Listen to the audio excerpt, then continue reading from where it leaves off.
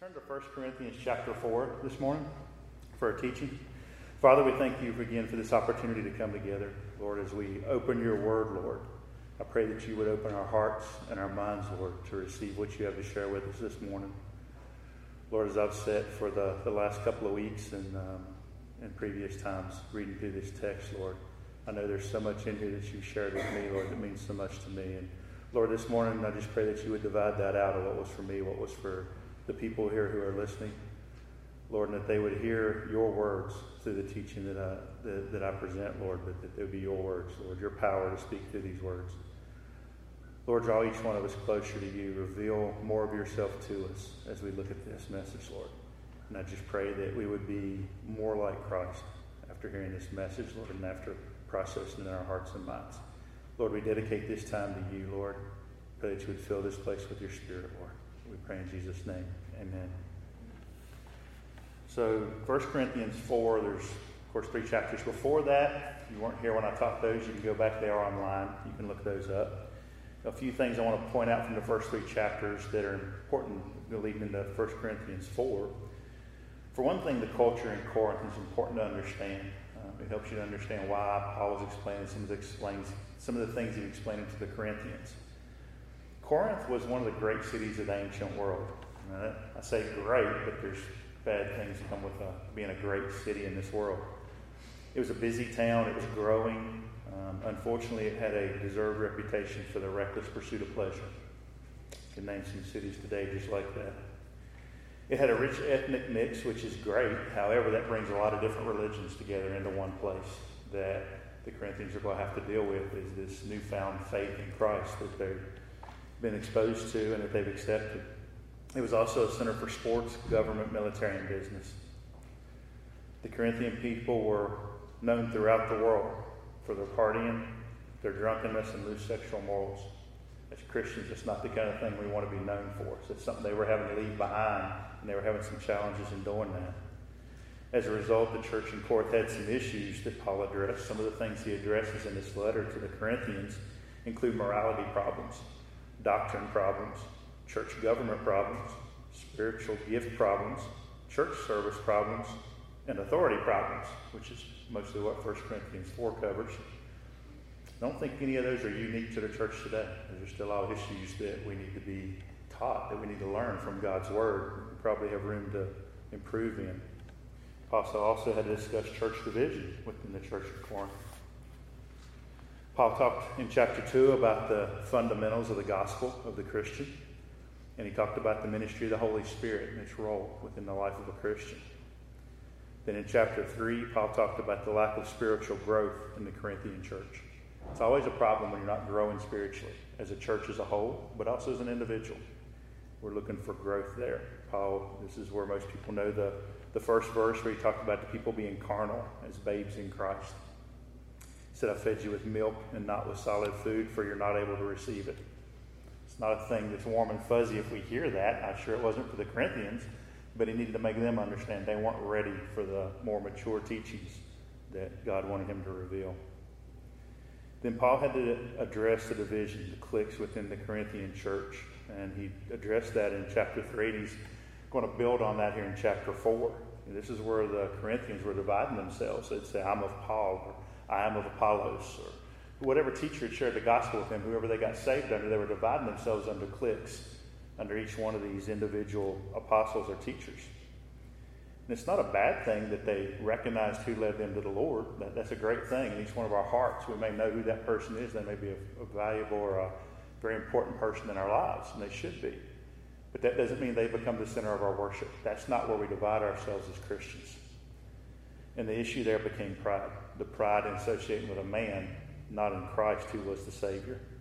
This is where Paul talked about the analogies of planting a field, and he talked about the analogy of building a building. To help the Corinthians understand that all the work of the gospel is carried out by craftsmen. Whether they're building a building or planting a field, these are gifted craftsmen that God has sent to do this work. But the fact is they're doing God's work, not their own. And therefore the people belong to God. So having kind of backed up a little bit and brought you back up to speed on that, and again, you can go listen to those full teachings online. We pick up in 1 Corinthians 4. Let me read the first 5 verses, and then we'll back up and start breaking it down. 1 Corinthians 4, starting in verse 1, let a man so consider us as servants of Christ and stewards of the mysteries of God. Moreover, it is required in stewards that one be found faithful. But with me, it is a very small thing that I should be judged by you or by a human court. In fact, I do not even judge myself. For I know of nothing against myself, yet I am not justified by this. But he who judges me is the Lord. Therefore, judge nothing before the time until the Lord comes, who will bring to light the hidden things of darkness and reveal the counsels of the hearts. Then each one's praise will come from God. So Paul uses some words or terms here that we need to make sure we understand before we go any further. So starting in verse 1, if you're reading the King James Version, it's the word ministers, or as I read from the New King James Version, we saw the word servants. Well, we had the word minister in chapter 3, but it was a different word.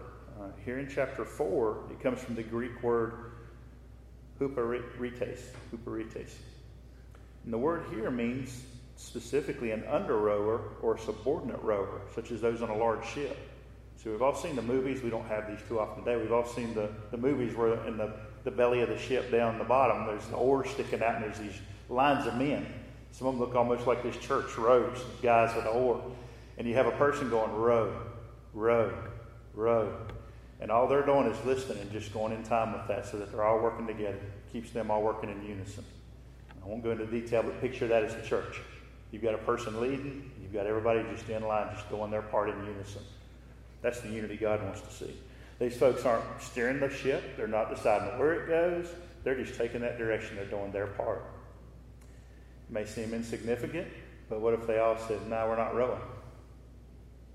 Not going far, the ship's not going to do much. The word minister from chapter 3 was actually from the word diakonos. We talked about a deacon there.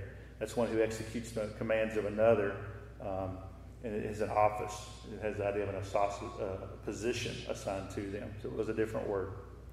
The next word I want to look at here in verse 1 is the word steward, which comes from the Greek word oikonomos. Now, this describes, I'm just going to read you the definition. It's a steward, a manager, a superintendent, whether freeborn or it was typically the case of a freedman or a slave, to whom the head of the house or proprietor has entrusted the management of his affairs, the care of receipts and expenditures, and the duty of dealing out the proper portion to every servant and even to the children not yet of age. So we're going to talk a lot about stewardship here in the first part of this chapter. There's your definition. Then the last term is the phrase mysteries of God. Mysteries of God. I don't want anybody wondering what that means. So what is Paul talking about when he says the mysteries of God? Well, it comes from the word mysterion, the Greek word mysterion. And it simply means the counsels which govern God in dealing with the righteous, which are hidden from the ungodly and wicked men, but plain to the godly. So these are just simply the things that God reveals to us. The ungodly, the person who hasn't accepted Christ, is not going to understand these. That's why we read in previous chapters that it looks like foolishness to the world. The message of the cross is foolishness to the world. Why? You can only understand the message of the cross with a relationship with God.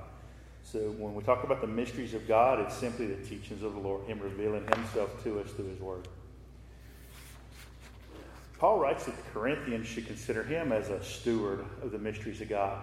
There were some issues here I've kind of already touched on where the church started dividing itself based on who had led them to the Lord. When we start dividing ourselves, what happens? We start looking at people and going, well, my person led me to the Lord's better than yours because we have an allegiance to that person. We start developing that allegiance and it can grow over time. And you can see where that starts going in the wrong direction, right? I mean, we don't as Christians put our faith in a man. We know that, we would say that, but yet we'll divide ourselves into cliques if we're not careful. As to this is who my Bible teacher is, or that's who my Bible teacher is, and we start rejecting others as a result of that. You know, my Bible teacher said this.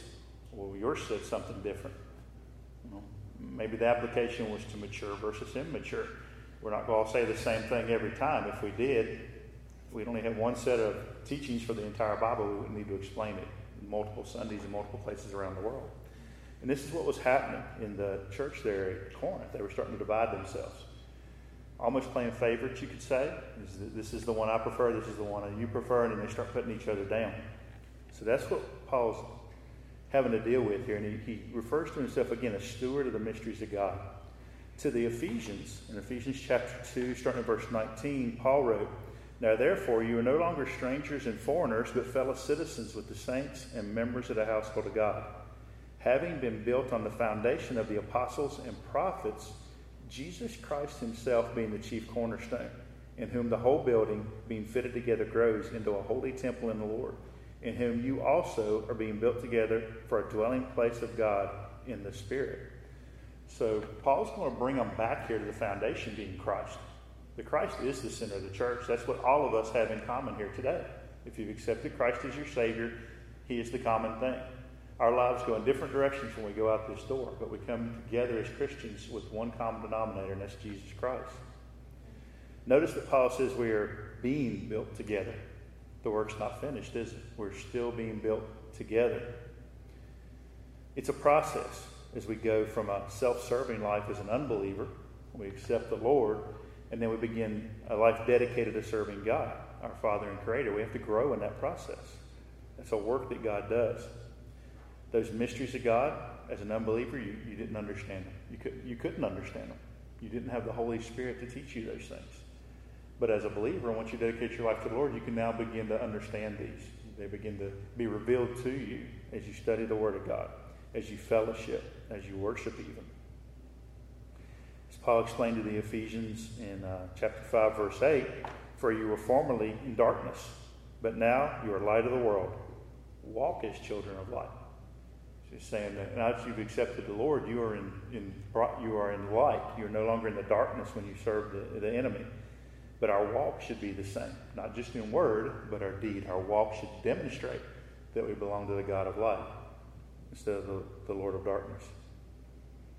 Where the unbeliever walks in darkness with a limited understanding, the believer now is able to walk in the light with full access to the knowledge of heaven and of earth.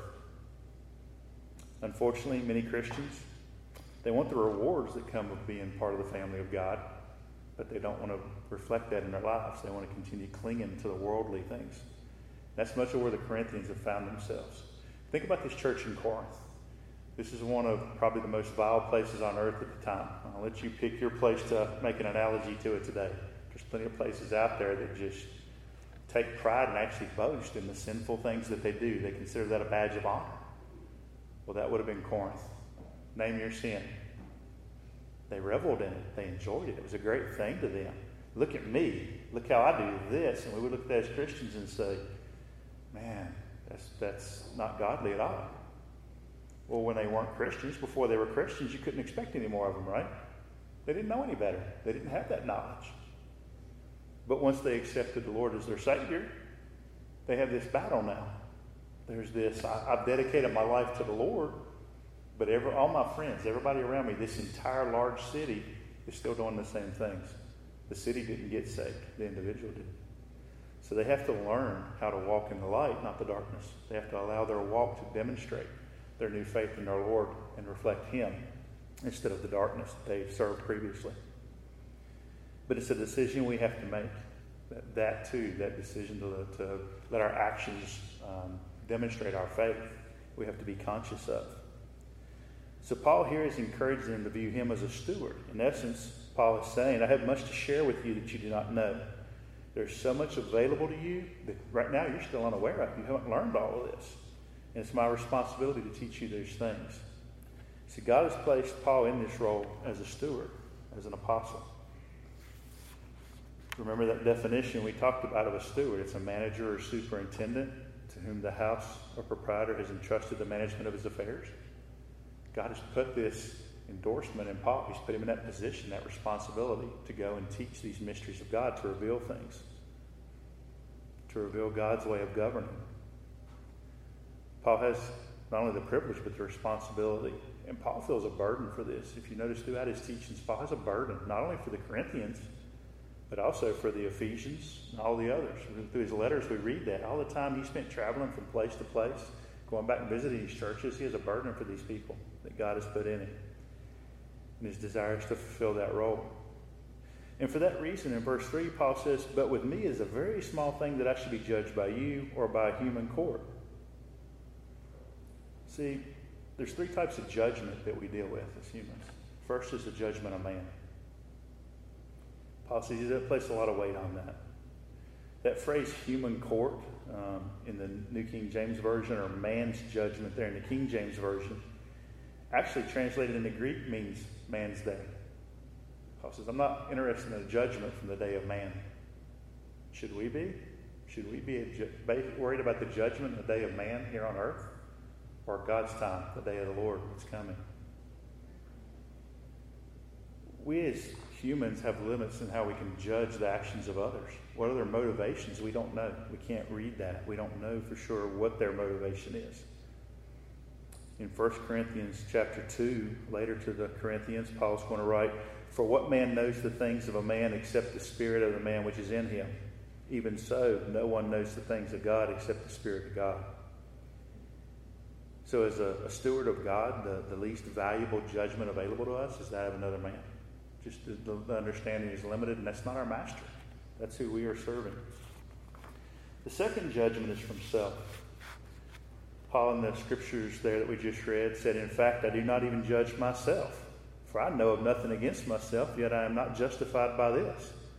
Paul doesn't even consider himself qualified to judge his own actions or his own works. It's not that he hasn't tried. Paul has made an effort to look at himself and determine, is there anything there lacking? And we each are called to do that. The scriptures, two examples I'll give. Lamentations 3:40 says, "Let us search and try our ways and turn back to the Lord." So we're instructed by the scriptures, search ourselves, look at our own ways, and if we find anywhere that we're not serving the Lord directly, or that we're a little bit off course, to correct that course, turn back to the Lord in the way we serve Him. And then 1 Corinthians chapter 11, verses 27 and 29, Paul's going to write, "Therefore, whoever eats this bread or drinks this cup of the Lord in an unworthy manner will be guilty of the body and blood of the Lord. But let a man examine himself, and so let him eat of the bread and drink of the cup. For he who eats and drinks in an unworthy manner eats and drinks judgment to himself, not discerning the Lord's body." So even when the Lord gave us communion, at that time he said, "Do this." Why? In remembrance of me. He wanted us to reflect back on what he had done for us. This is a time to reflect on our relationship with the Lord. How well am I doing in representing him to the world? Again, take a look at our own lives and make any corrections we see. Okay, well, if the word says do that, then I should be able to judge myself, right? Well, we would think so. But even our own heart can deceive us, right? Are we always honest with ourselves? No, not always. Sometimes we try to take a look at what we're doing and we justify our own flaws in ways. Not anybody else's. We can tell everybody else's flaws, right? It's just our own. We're willing to look over, whitewash, kind of let them go. But everybody else's we can see, but not our own. And we all know we've been guilty of that at times. So Paul says, I don't know of anything against myself. I've looked at my own life. I'm doing everything I can to serve the Lord in my best estimation. But he says, I'm not justified by this. We can't justify our own works, can we? We can't justify ourselves through our own actions. So the third judgment that we as humans consider is the judgment from God. Jeremiah 17:9 and 10 says, "The heart is deceitful above all things and desperately wicked. Who can know it? I, the Lord, search the heart. I test the mind, even to give every man according to his ways, according to the fruit of his doings." God alone is able to truly search our hearts and know our true motives. We can deceive ourselves. We can't deceive God. God knows. Sometimes we can deny it. We're not going to win that battle, are we? We can reject what God tries to tell us. We just grow tired and weary every time doing that. Wiersbe comments, there can be a fine line between a clear conscience and a self-righteous attitude. We must beware. We may feel that we have a clear conscience, but some of that may be just self-righteousness playing out. We need God to correct that for us. Not one another, God. The steward of God is accountable to his master. As a steward, Paul's not accountable to others. He's not even accountable to himself. He's accountable to the head of the household. That's God himself. Clark comments, the steward was the master's deputy in regulating the concerns of the family, providing food for the household, seeing it served out at proper times and seasons and in proper quantities. He received all the cash, expended what was necessary for the support of the family, and kept exact accounts for which he was obliged at certain times to lay before the master. If you have a job where you have responsibility from time to time, there's an evaluation, isn't there? Sometimes quarterly, annual, semi-annual, whatever the case may be. And what happens? They sit down and they say, here were your goals. How did you do? Are you meeting the goals that have been laid out for you? Sometimes yearly evaluations, at the beginning of the year you set goals, and this is what you're expected to accomplish throughout the year. And at the end of the year, the beginning of the next year, you sit down and, okay, these are my goals. How did I do? Been in those where you have to evaluate yourself. Then you have to sit down with your manager and they do an evaluation. They don't always line up too well. But with God, that day will come where we'll have to give account of those things that he's called us to do.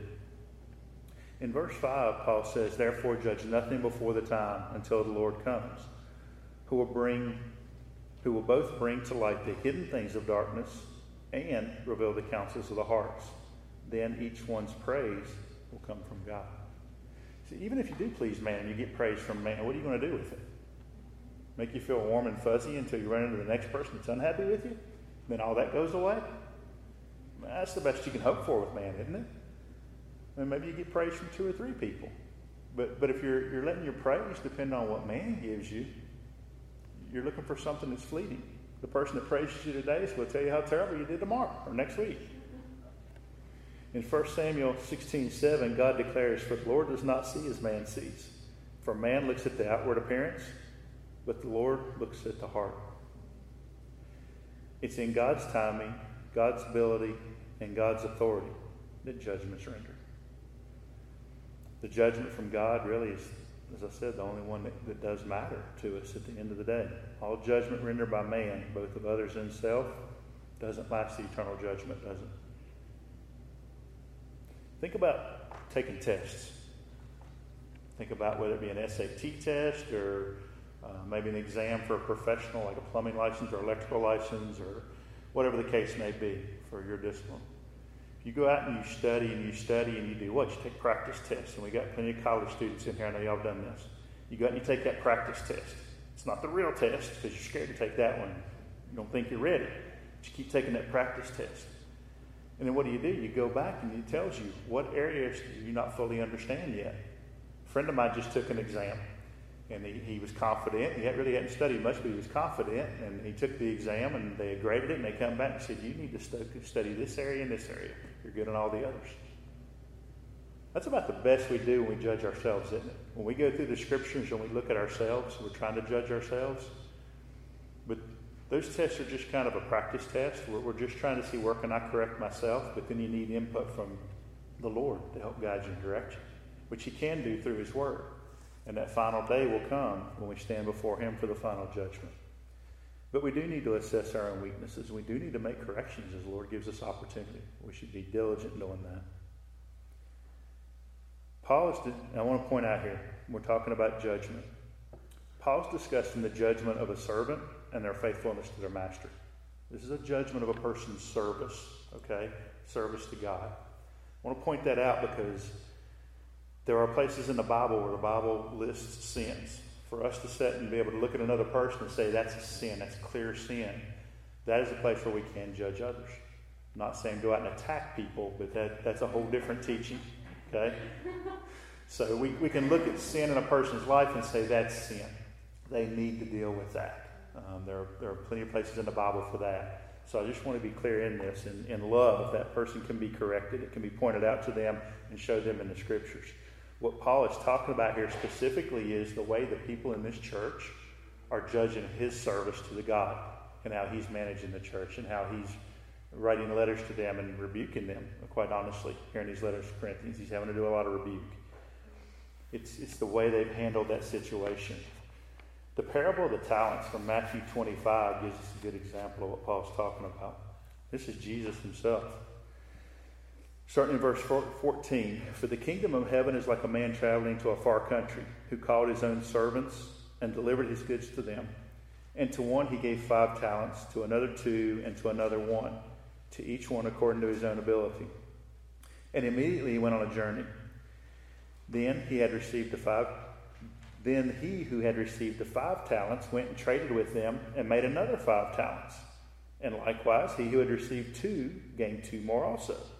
But the one who had received 1 went and dug in the ground and hid his Lord's money. After a long time, the Lord of those servants came and settled accounts with them. So these are stewards. It's the story of stewardship, right, with what they've been given. So now the master comes back. In verse 20, he says, So he who had received 5 talents came and brought 5 other talents, saying, Lord, you delivered to me 5 talents. Look, I have gained 5 more talents besides them. His Lord said to him, Well done, good and faithful servant. You are faithful over a few things. I will make you ruler over many things. Enter into the joy of your Lord. He also, who had received 2 talents, came and said, Lord, you delivered to me 2 talents. Look, I have gained 2 more talents besides them. His Lord said to him, Well done, good and faithful servant. You have been faithful over a few things. I will make you ruler over many things. Enter into the joy of your Lord. So they're getting this judgment, basically, right? It's being evaluated of how they've done. So then we get to verse 24. Then he who had received the 1 talent came and said, Lord, I knew you to be a hard man, reaping where you have not sown and gathering where you have not scattered seed. And I was afraid and went and hid your talent in the ground. Look, there you have what is yours. It's really offering excuses here, isn't it, for not doing anything, not putting any effort into it is what he's offering. But his Lord answered and said to him, You wicked and lazy servant, you knew that I reap where I have not sown and gather where I have not scattered seed. So you ought to have deposited my money with the bankers, and at my coming I would have received back my own with interest. So take the talent from him and give it to him who has 10 talents. For to everyone who has, more will be given, and he will have abundance. But from him who does not have, even what he has will be taken away. And cast the unprofitable servant into the outer darkness. There will be weeping and gnashing of teeth. So let's apply that to Paul for just a moment here. We apply that to Paul. Is Paul being faithful in what the Lord's given him? How would you judge Paul in looking at that? Not in how he does it, but simply what he's done. As Paul went and planted churches, Paul was attacked, beaten, left for dead, shipwrecked, snake bitten, all these things, but did it slow him down? No. I don't think he ever found himself in a position to offer God only excuses. He said, God, I went where you sent me, and I shared what you gave me. I shared all that you showed me with others. He was able to say, I put effort into it. He wasn't interested in offering excuses. Why was Paul's ministry so blessed? Because he put effort into it. Because he was willing to put effort into it. God multiplied the people everywhere Paul went because Paul put effort. Not Paul that was able to do that, but God blessed his effort. He blessed his heart towards the ministry and his heart towards the people. So now as we move into verse 6, Now these things, brethren, I have figuratively transferred to myself and Apollos for your sakes, that you may learn in us not to think beyond what is written, that none of you may be puffed up on behalf of one another against you. So what Paul's saying here is, I'm not a slave, specifically in the true definition of the term. I'm not a slave. I'm not a steward. I've not been given the duties over a household. I'm figuratively speaking here, but I'm doing this to try to help you understand that in essence the message of the gospel is the same. I've been given that responsibility of these mysteries of God, these teachings of God He's revealed to me, and I've been charged with taking them to you and sharing them with you. Paul's goal is to help the Christians to see and judge others based solely on the Word of God. He wants to get them to look just at the Word of God, not this world that they're encompassed in, but the Word of God. The same is true for us today, isn't it? We come to church, we hear messages, we get together in fellowship, we encourage one another through sharing stories, what God's done, what God's doing. We read God's Word in our devotions on a regular basis. We pray with Him. We listen to worship music and allow God to minister to us through worship. Then we step out into the world. We go to work, or we go to school, or we go to the grocery store. And what happens? We're instantly tested, aren't we? We read that message about loving others until we head to the grocery store and that person cuts you off at the red light. I mean, theirs had to have been red because yours was green. Maybe yellow, but probably green. That person cuts in line, or that person runs and gets the last of what you wanted off the shelf, or they're rude to you, or whatever the case may be. We start getting tested right away in our faith, don't we? Do we love others? Do we go out of our way? Do we take the shopping cart back for the older person that's having trouble walking? Do we offer to take their shopping cart back and put it in the crowd, or even take it back in the store so they don't have to make that trip? We have those opportunities. The apostles and pastors and ministers today should be evaluated on what's contained in the Word of God, without added requirements or beyond what is written, as Paul says. So I figuratively transfer to myself and Apollos for your sakes, that you may learn in us not to think beyond what is written. How is Paul being judged by the Corinthians? It's not scriptural judgment. We're not to be divided amongst the cliques, or who's doing the better preaching job, or who comes to visit more often, that type of thing, are we? What is written in the Word of God? Well, if we look at Ephesians chapter 4, verses 11 through 16, here Paul writes, "And he himself," speaking of the Lord, "gave some to be apostles, some prophets, some evangelists, and some pastors and teachers." So that's what he gave them to be. That's the role he's called them to. What's the purpose? For equipping, or in the King James Version, perfecting of the saints for the work of ministry, for the edifying of the body of Christ. Okay, well, what does that look like? Paul goes on in verse 13. "Till we all come to the unity of the faith and of the knowledge of the Son of God." So all accept the gospel. All come together under the gospel, right? "To a perfect man, to the measure of the stature of the fullness of Christ." We begin to look like Christ. Christ wasn't divided. Christ didn't divide his believers. He worked together, loved on everyone. Continuing in verse 14, "That we should no longer be children, tossed to and fro and carried about with every wind of doctrine." Paul talked about the Corinthians being babes in Christ, not able to handle meat but only milk.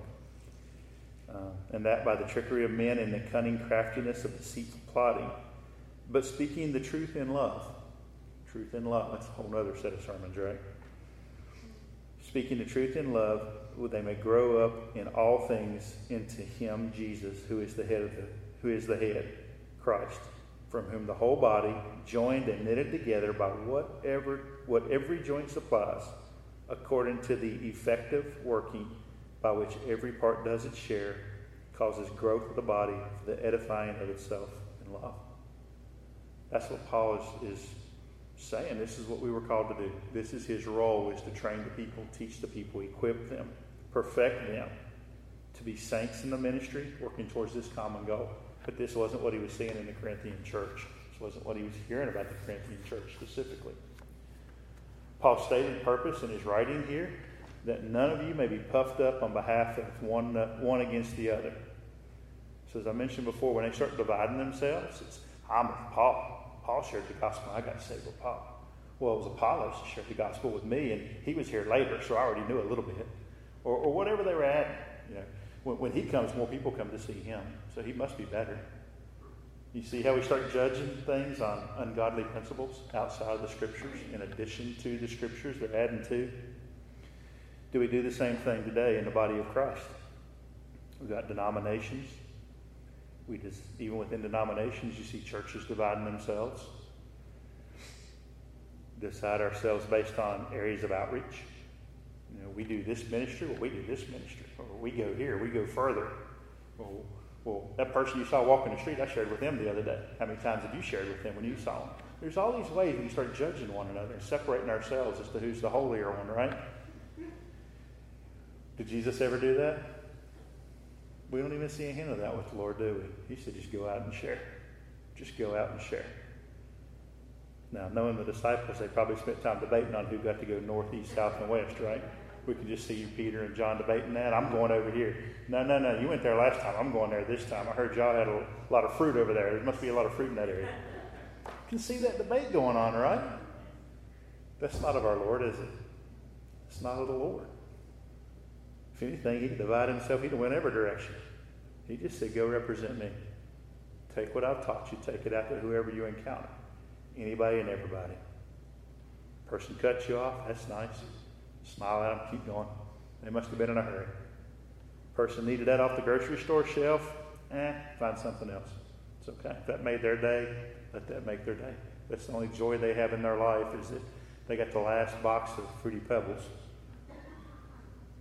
Then they need that joy, right? You have joy in me.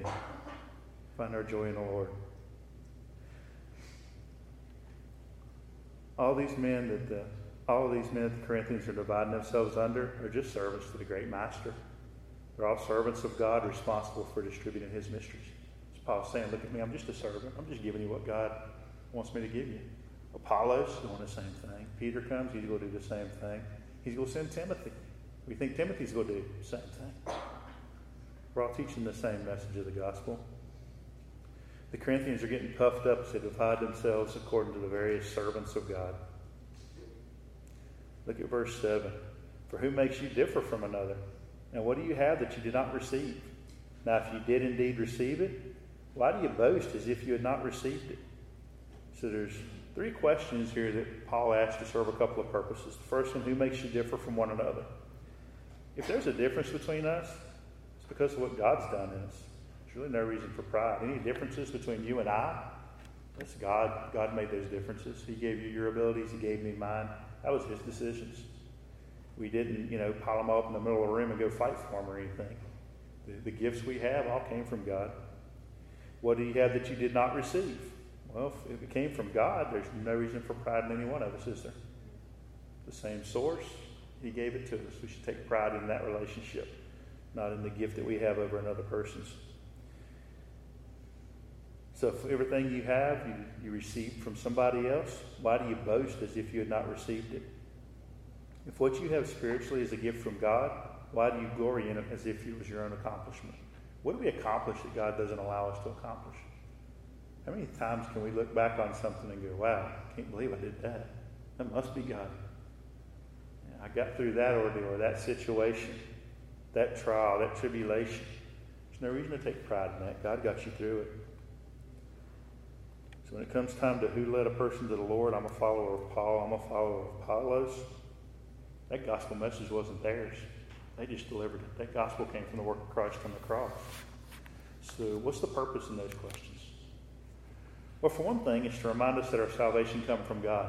Once we start dividing ourselves among human reasons or human justifications among things like this, we start forgetting the real message of the cross, don't we?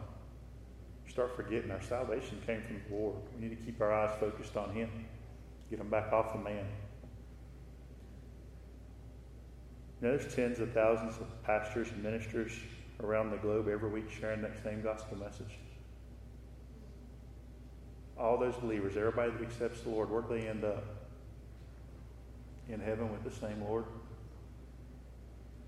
In fact, we're studying Revelation now. I want to spoil the ending here for you guys, in case this is your first time through it. But there's only one bride of Christ. There's only one bride of Christ. He's not going to pick and choose which group. All right, all those that Apollos shared the gospel with, you get to be the bride. It doesn't work that way. It's nowhere in Revelation. There's not division in the kingdom of heaven. There's one bride of Christ. Thank God he doesn't name any one of us individually, because how much pride would that person have, right? We're all the bride of Christ. That's how we're referred to in Revelation. The purpose is to humble us. These questions point us back to the role of the minister and the steward. They're pointing us back to that being a role that God gave. Not the man, not the individual, but the task that they were given. By highlighting the fact that everything we have came from God, it reinforces the fact that we've been entrusted with valuables. Each one of us. If we've accepted Christ as our Savior, we've been entrusted with very valuable information, valuable knowledge. How valuable is it? Well, it determines whether or not to go to heaven or hell. You consider that valuable. That knowledge we have, it's the knowledge that it takes to educate a person so that they can make the choice between heaven and hell. Some people in the world today truly don't understand they're going to hell. They think through some work or something that they've made up in their own minds or heard from one of the religions around the world is going to get them into heaven. If I just go to church 50 times a year, I know there's 2 weeks, but I'll be on vacation then. If I can go to church 50 times a year, I can get into heaven. There are places I've heard that type of thing espoused. I truly have. Is that true? Mm-mm.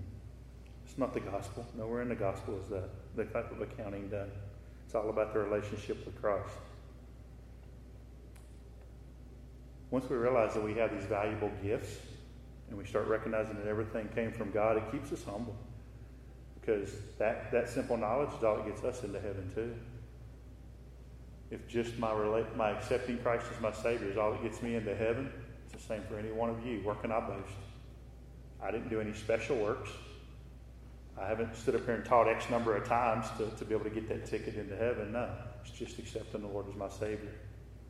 It should keep each one of us humble and desire to share that with others. We should be eager to share that knowledge with others, and it is that simple.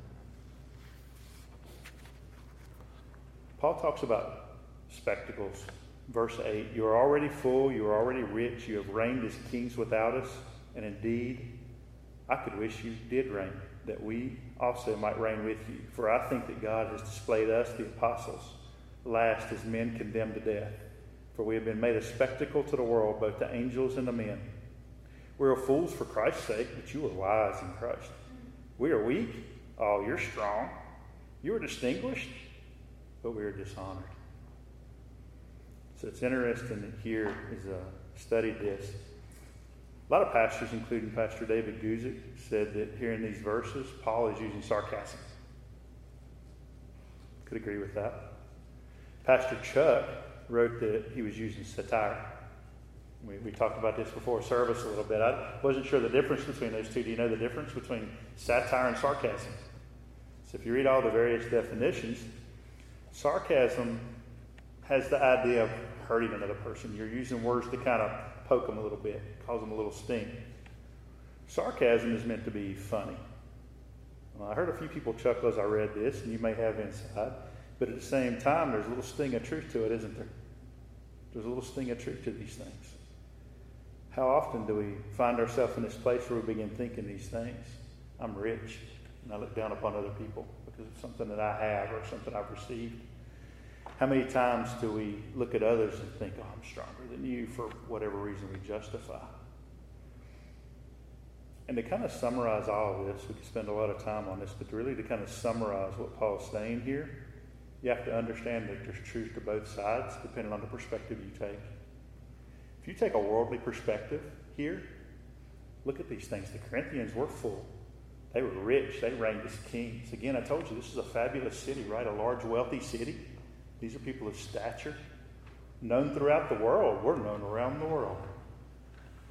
But as Christians, we would look at that and go, yeah, but for all the wrong things. For all the wrong things. From a heavenly perspective, they were empty inside. And they were trying to fill that void with fleshly desires. From a heavenly perspective, they were morally lacking and boasted in their own sins. From a spiritual perspective, they were more interested in a relationship with the servants, the apostles, than they were the relationship with the Master, with the Lord, with God. From a spiritual perspective, the Corinthians' wisdom, strength, and honor were all built on carnal pursuits of flesh and really had a limited time span, didn't they? They'll go away with their life for the end of this world, have no eternal value. And that's really what I think Paul was doing a little bit of both. He cares about the Corinthians. He wants to teach them. He has this heart for them. But he also has to kind of jar them back into this reality. You've got to change your perspective here. You've got to give up this worldly perspective. You've got to look at your lives from a heavenly perspective of your new Master, your new Lord, your eternal Savior. Not the ruler of this world who gives you fleeting pleasure with a limited time. Because again, as we're going through Revelation, we're not quite there yet, but what happens in the end? No spoilers.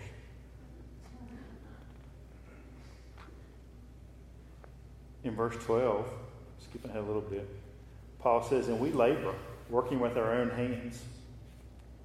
Understand that, again, for these Corinthians, these are people who would not work with their own hands. That's what you bought slaves to do, right?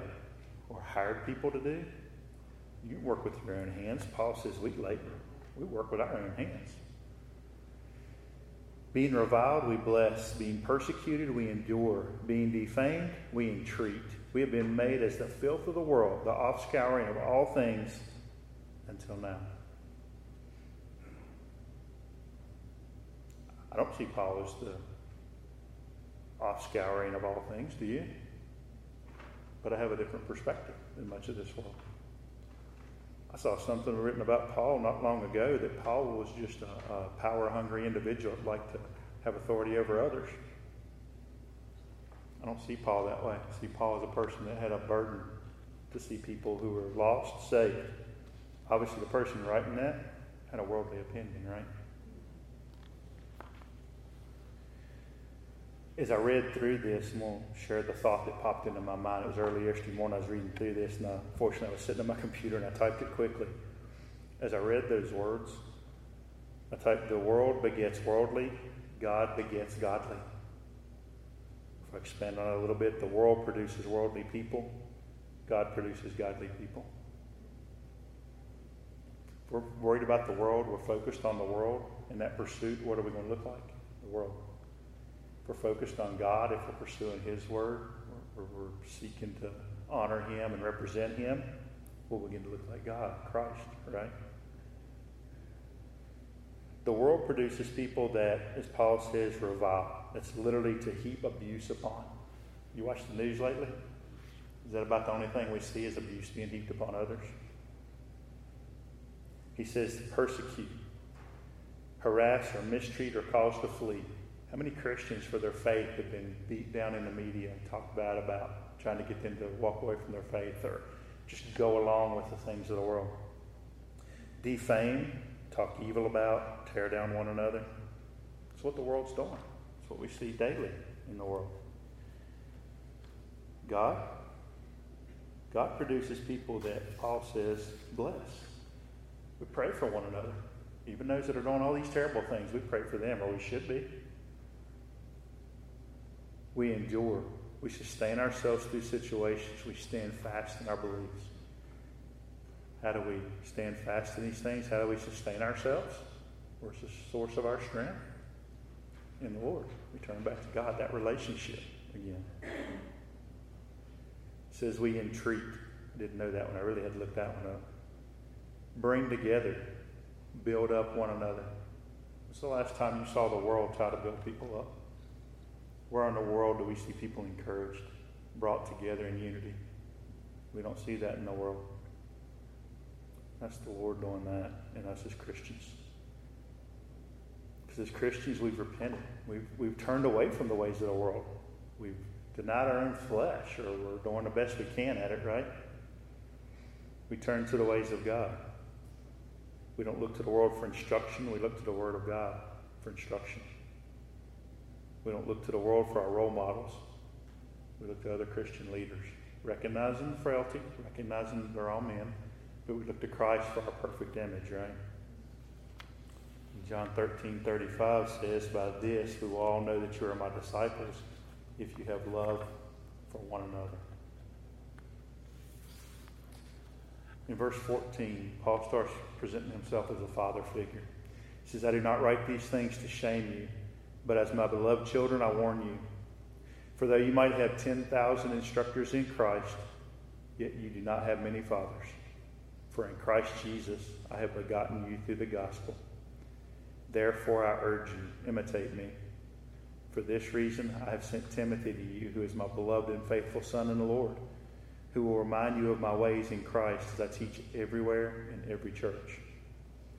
See, Paul founded his church. Paul beget the church through the work of Christ, sharing the gospel message there in Corinth. Paul planted that church. He's the first one to go to Corinth and start sharing the gospel.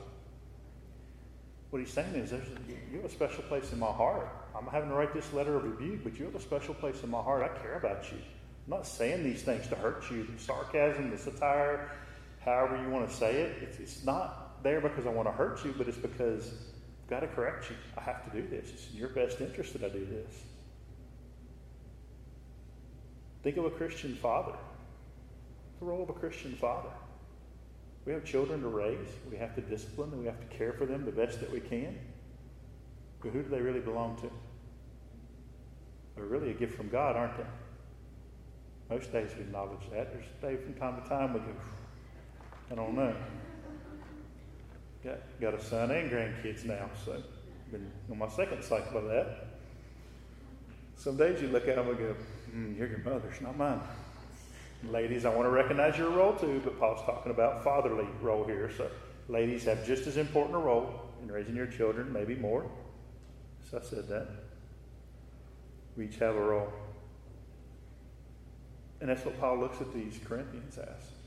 You belong to God, but you're a special place in my heart. I have deep care for you. These are people he's sat with, he's known, he's shared with one-on-one. These aren't just people he writes letters to every week and gets a check in the mail, right? He's not getting paid for doing that. These are people he cares about.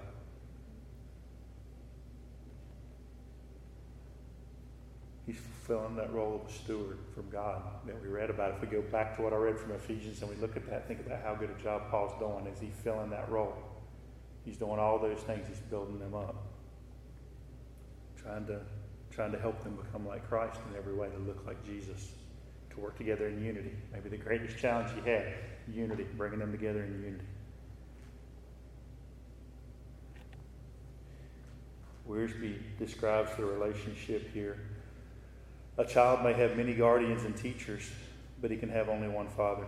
He has a special relationship to his father that must not be preempted by anyone else. There had been no church in Corinth before Paul came, so that even the second generation believers in the church were the results of Paul's effective ministry. He sums that up well.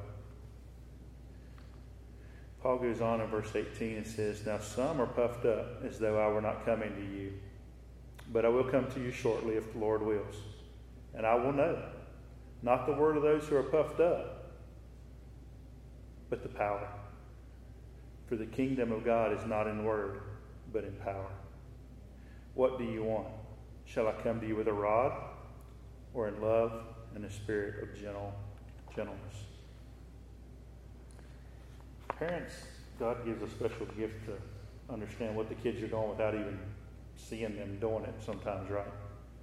Again, the moms have eyes in the back of their head. I don't know how they know, but they figure it out. My mom and wife are both here. I know there's things that I think I got away with, and I'm sure I didn't. I know with my son, there's things he thinks he got away with that he didn't. Grandkids, no different. No different. The oldest one's 18 this week. There's things he thinks he got away with. We know. We may not know it all, but we know.